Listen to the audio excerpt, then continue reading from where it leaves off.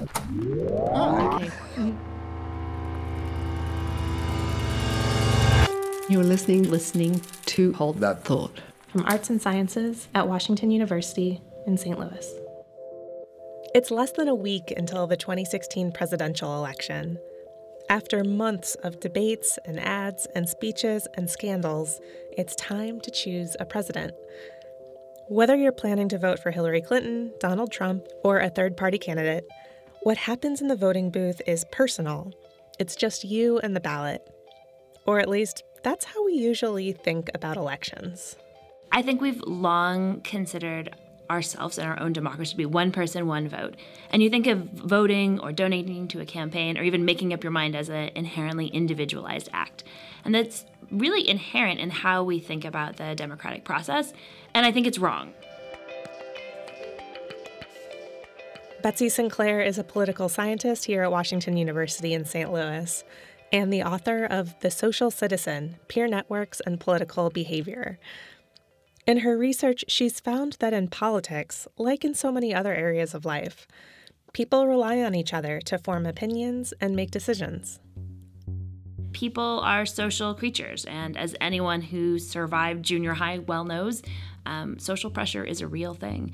And I think for every reason that perhaps you wore white socks instead of black socks all through 7th grade, your friends, family, and neighbors are going to be highly influential in your political decisions. In middle school, social pressure comes in many forms. Maybe the cool girl at school wears white socks, so everyone automatically follows her lead.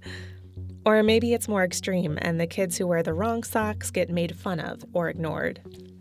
Political pressure, Sinclair says, also comes in more than one flavor. When we think about what you get from your friends, you really get two kinds of things. You get trusted information. So there's got to be someone who you know who knows a lot about politics. And you can probably ask them, hey, I'm having a hard time with my sample ballot. Can you help me out here? This kind of influence can be friendly and positive. A trusted source provides trusted information, and you make your own decision from there. But there's a darker side. Like with peer pressure in middle school, politics can also be shaped by a desire to fit in or avoid conflict.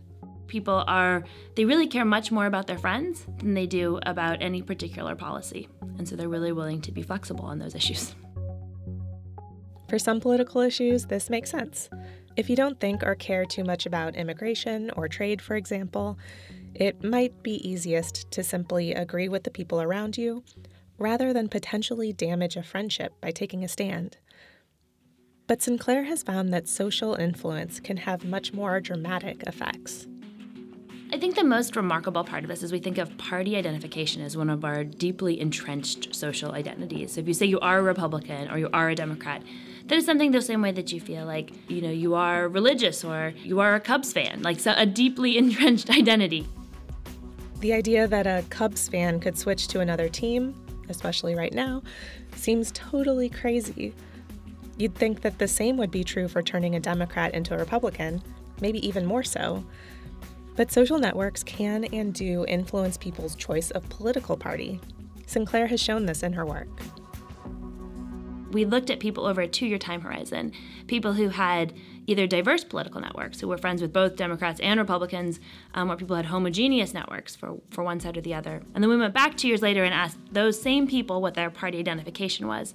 And what we found 2 years later was that a lot of the people who had been exposed to divergent political ideas, it wasn't only that a few of them had switched from being Democrats to Republicans or vice versa, but that they also oftentimes just said they didn't know. Where they had answered the question before, so they probably knew, but somehow that question had become politically challenging for them, I think because it was socially challenging as well. So it just becomes a little bit less acceptable. And I think we see that in the current political climate, probably now more than ever before. It's hard to be a Trump supporter in a sea of Hillary supporters, and vice versa, that these things are highly conflictual in our social relationships. So how does this kind of social influence actually happen? In a world in which voters are bombarded with information and opinions, who is influencing who and how? These are some of the kinds of questions that Sinclair tries to answer. For one clue, it helps to think about a place that has become synonymous with the phrase social network: Facebook. I look back at this great book called Connected by James Fowler and Nicholas Christakis, who they look at Facebook and they try to figure out, if I say I like the Decemberists, are you going to say you like the Decemberists too if we're friends on Facebook? And the answer is generically no. There is actually no influence like that whatsoever. There's only influence where you're going to follow my music taste if we're also tagged in pictures together. So if we're actually physically friends. Other studies have looked directly at political influence. Robert Bond et al. In Science, or maybe it's Nature, I forget which one, did this huge Facebook experiment where they randomly assign Facebook users to receive a little message to click to say whether or not they voted.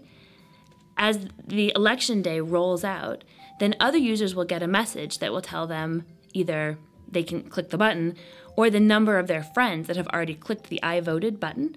And this is a way to see then, if my friends have voted, will I go out to turn out to vote?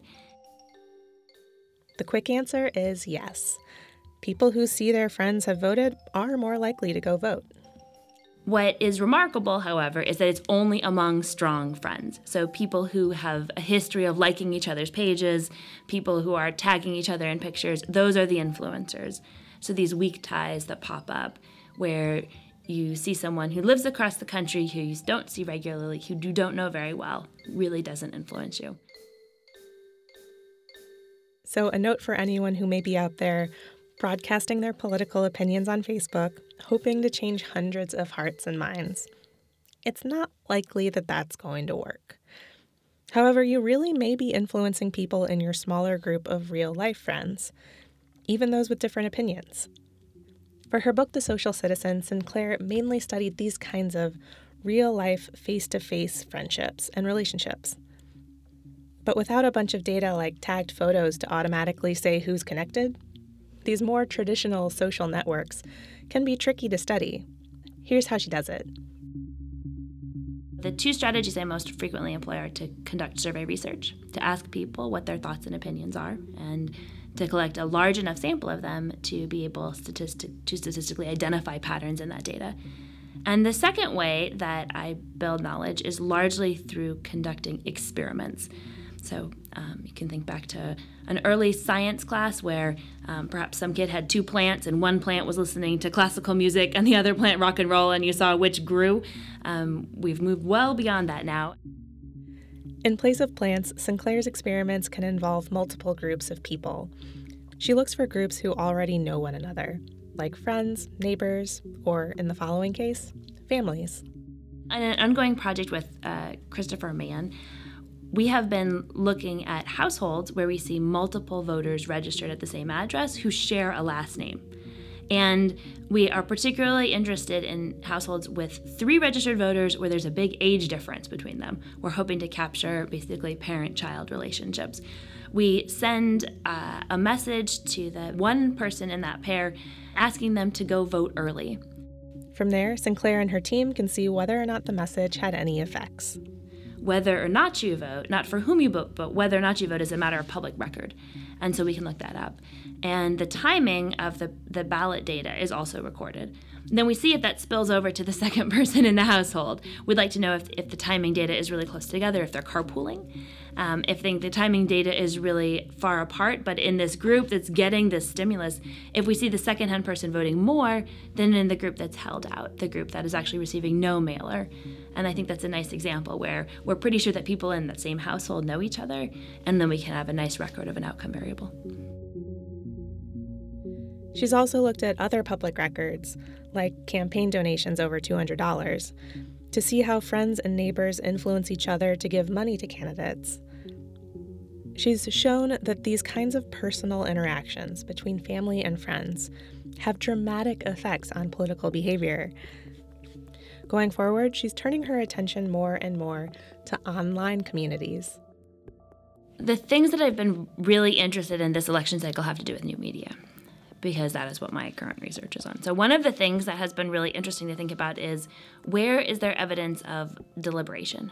And where do you see people engaging with new media in a meaningful way? So can you see evidence that people are talking to other people online about politics in a way that just isn't vitriol? can you see any evidence of any kind of political engagement? And so with the Clinton and Trump campaign, the thing that I've done that's pretty simple is just to collect systematically the comments on YouTube videos, where most of the time the language that people are using to write comments on YouTube videos is pretty unpleasant. But what I think is encouraging is you oftentimes see strangers engaging in some kind of debate, and sometimes repeatedly so. Right now, compared to face-to-face social interactions, the influence that happens on YouTube is a drop in the bucket. Just 2% of people talk to strangers online about politics. But with more and more of us online all the time, that could change. It's an interesting idea to think about how has the world changed over the last decade. It's like strangers can go online into this public forum and talk about political ideals. And they often do it in a really horrible way. But they do it. They're talking about politics. And I think that's kind of encouraging and also kind of terrible. Because in addition to often being really aggressive or nonsensical, a lot of the information floating around out there is false or misleading. On YouTube, it's easier to brush off these kinds of comments, but that can be harder when they're coming from your friends. One of the real importance of a liberal arts education to figure out what is a trusted source and how do you look something up. I don't think that, however, the wrong arguments or the informational bits are what is driving either candidate choice or party identification, the decision to turn out to vote. That doesn't seem to be the way in which people are actually forming their opinion. They're really relying upon their friends to make these decisions. So it can just be a persuasive statement, wrong or right. It doesn't matter much. It matters who said it. So please, in this final push before Election Day, use your influence wisely. Social pressure doesn't always have to be bad. Maybe in middle school you were pressured to not litter or to actually include someone at your lunch table. The same thing can happen in politics. Friends and family do make a difference. The things where I think there are really important reasons to talk to your friends about politics are instances like voting, where any one vote doesn't really matter. It's not going to make a difference. But collectively, you make a huge difference. And you could think it probably matters more to talk to your closest friends and your actual family about the importance of voting than it does to cast a vote yourself. So remember to vote this Tuesday, November 8th, and ask your friends to vote too. Thank you so much to Betsy Sinclair for joining Hold That Thought. You can hear all of our past episodes on our website, holdthatthought.wustl.edu. There you can also find links to subscribe on SoundCloud, iTunes, Stitcher, and more. We're also on Facebook and Twitter. Thanks for listening.